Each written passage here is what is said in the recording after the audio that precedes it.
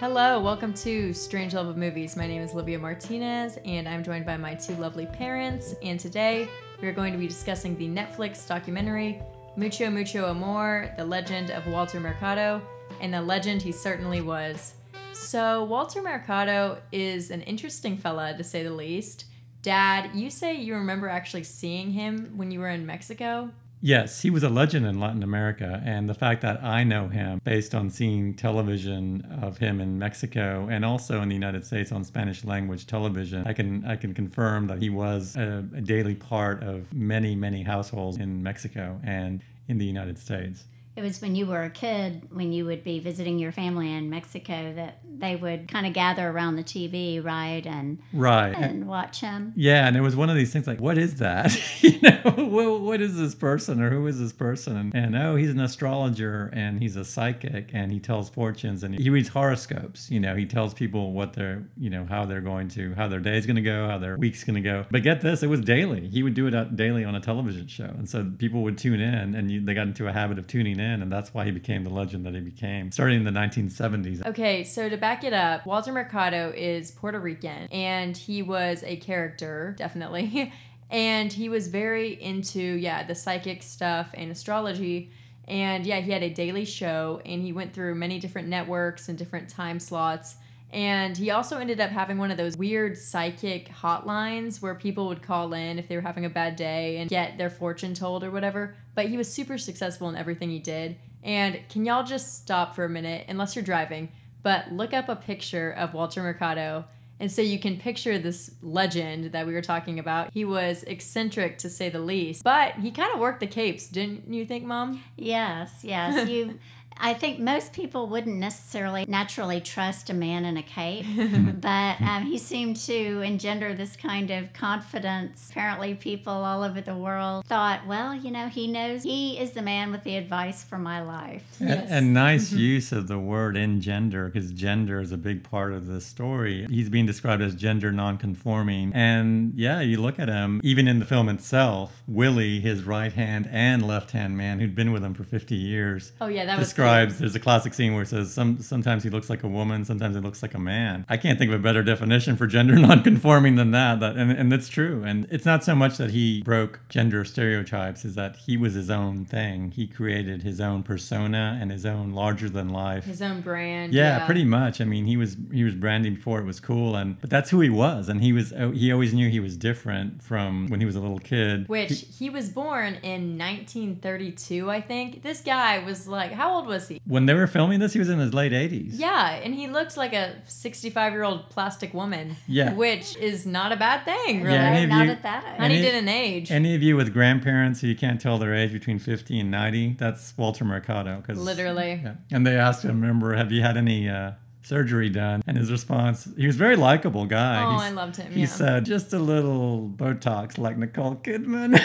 I think the documentary is very entertaining on a couple of different levels. First of all, it's just kind of fun to watch something about a person that so many people around the world really identified with. And we really knew nothing enjoyed. about him, really. Yes, and we as Americans really had never heard of him before, but apparently in Latin America he's just a household name for many decades. So it's fun to watch somebody like that. But also, apparently he was an inspiration to a lot of young Latins who maybe had problems conforming with their kind of macho, more traditional society. Mm-hmm. He showed that you could be different and original and yet still be beloved by huge numbers of people.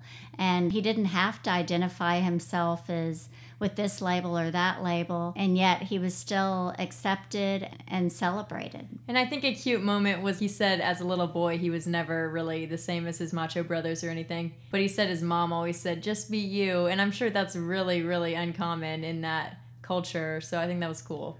And one of the filmmakers, Kareem Tabsh is his name, and the other one is Christina Constantini, but Kareem was saying that as a kid, he figured if his grandmother loved Walter, she would love him. Aw, And that's so that's cute. kind of an interesting take that it gave him confidence that, oh, well, of course, everybody loves Senor Mercado or whatever, and that's kind of a cool thing. But getting back to the capes, I did want to mention one thing. Some of them weighed as much as 30 or maybe even 50 pounds. And he was wearing those in his late 80s. Yeah, and he was still wearing those. So the physical toll, it never occurred to me that a cape could weigh that much. Oh, did you see the rhinestones on that thing? Yes. Hey. Yeah. And this is an example of where a podcast can't really truly capture what video could. Yeah. So this is why you have to see the Netflix You documentary. have to watch it. Because again, his outfits really are just, his signature look stands on its own and is out there, completely out there. Well, they really belong in a costume gallery in some kind of museum. Well, and the filmmakers really did a nice job because what can you say? I mean, the images really tell the story. It was very minimal intrusion. It was a documentary format. Every once in a while, you'd hear them asking the questions, but all they had to show was old footage, new footage, him on his throne,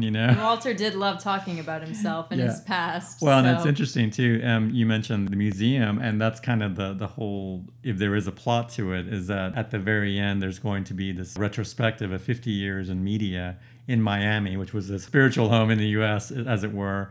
And so that was interesting, too, that he was able to go to that. And this guy's 86, 87 years old at the time. And they said he would light up when the cameras turned on. And you could see it. You could actually see it. And that's really interesting. True. And at the opening of the exhibit, one of the funniest parts, they're showing everything going around. You see a close-up of an Instagram story that says things just got weird. And like, you think? Things just got weird. The whole thing was weird. He comes in basically being held on, like Cleopatra, like on a throne. And he's just accepting all the accolades and taking selfies with people and what have you. You can just feel the love in the room that all these people admire. And a lot of young people, too. That was the other interesting thing. What you were mentioning earlier, Emily, about the people identifying with that, that kind of, again, he was not about labels, but yeah, be who you are. And he certainly was. And for many, many years he was. For his entire life he was. And look where it got him. And it was cute because at the premiere, what'd you call it? The museum opening? I guess the opening of the exhibit. Yeah. Whatever it was. It was really sweet because they were taking selfies with him. And you could tell he genuinely was like happy that people wanted to be with him.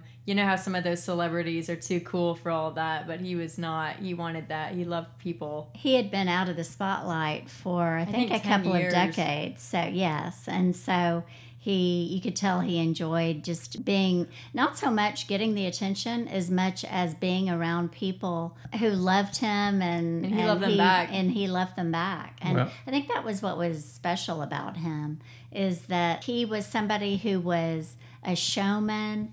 And he obviously loved attention. And yet, I think it seemed like the most satisfaction he got was from making other people happy. And it's sort of like he dressed outrageously, but it was who he was. It was a very natural thing. So it's much less. He's not so much an exhibitionist as just, I guess, an old-fashioned eccentric, I guess is what they used to call him. And also, that's a good point about making people happy. He said, I never lied to people. And Dad, don't you have some examples of the kinds of horoscopes he would read on television every day? Why, yes, dear. I've committed them to memory. Oh, In fact, I will even perform them in Spanish. Ooh. So for Taurus, for instance, Tauro, they each start off, yo tengo, yo whatever. And that means? It means I have. Thank you. And yo tengo, tienes miles de talentos y habilidades, utilízalos. Essentially, translation means you have thousands of talents and abilities, use them. And that's the most generic thing I've ever heard. Yes, and yet people responded to it, and that was what y'all just said. He never uttered a negative word, and that's probably why people gravitated toward that. They just love that idea that he's going to say something that means something to me. Everybody has a sign. Oh, you want to mention your king, Lynn? Ah, yes, our king, Manuel. Lin-Manuel Miranda. He was a huge Walter Mercado fan, and it's kind of sweet because he meets him at one point in the doc, and you could just tell Lin-Manuel is so excited because I'm sure he grew up with him. I'm sure he was on every day in his household, and it was sweet because Walter Mercado was also super excited to meet Lin-Manuel, and they were just adorable. But Mom mentioned how how close they were sitting at one point, didn't you? You were kind of like, ooh. If anybody's ever seen The Bachelor and how they put those guys together on one couch so they can get them all in one shot, that's what it reminded me of. They were like squished together on this couch. Tiny it was so couch. funny. Yeah, it was funny. But you could just tell Lin-Manuel was so excited. And that reminds me, listen to our Hamilton podcast a few episodes back. Oh, nice. Thank you. And he liked him so much, he let him wear his cape with the flag of Puerto Rico on it. Puerto Rico. Yes, very nice.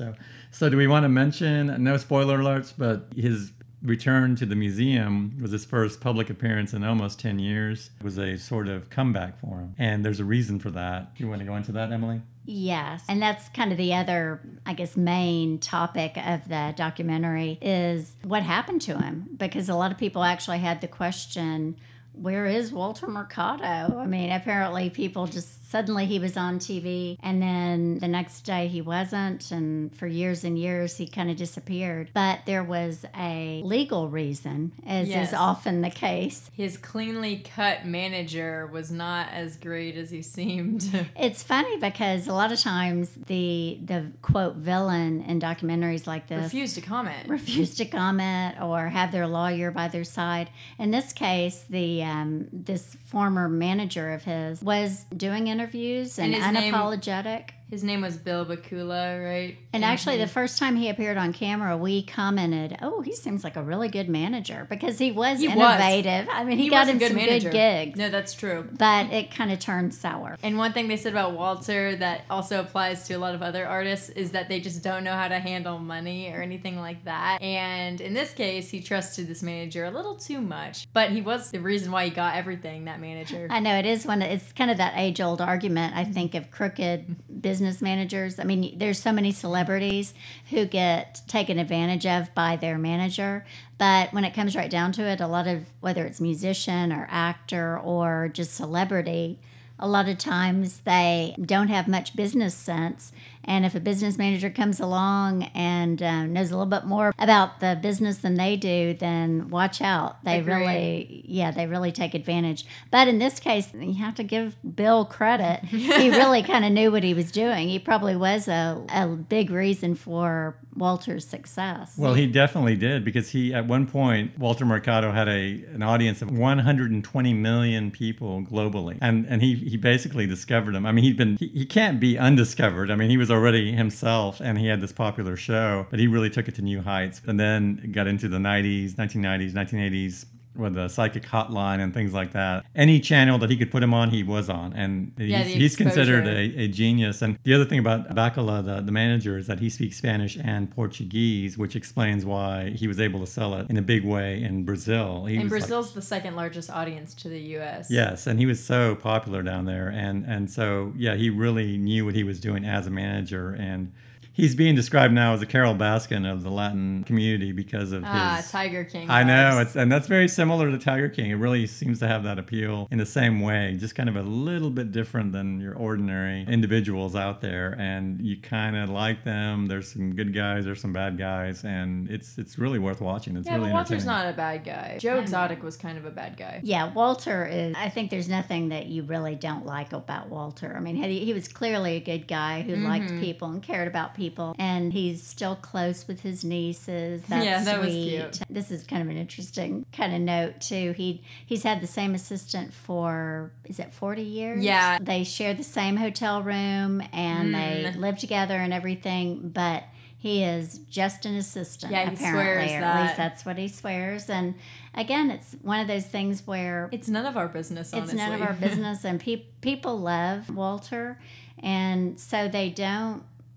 need to know any more than that. Not at all. And Walter but you can tell all these people who are close to, I guess my point is that all these people who are close to him, whether it's his nieces or whether it's his assistant or whether it's his assistant's family members who are still close to him, they all are so loyal to him. Yeah, it's and cute. He's very loyal to them, and he's just obviously a kind-hearted person. Family man too, yeah. And that so often today, it seems like so many of the people portrayed on television and the movies are so unlikable and so selfish and kind of anti-heroes. Or what? Yes, anti-heroes maybe.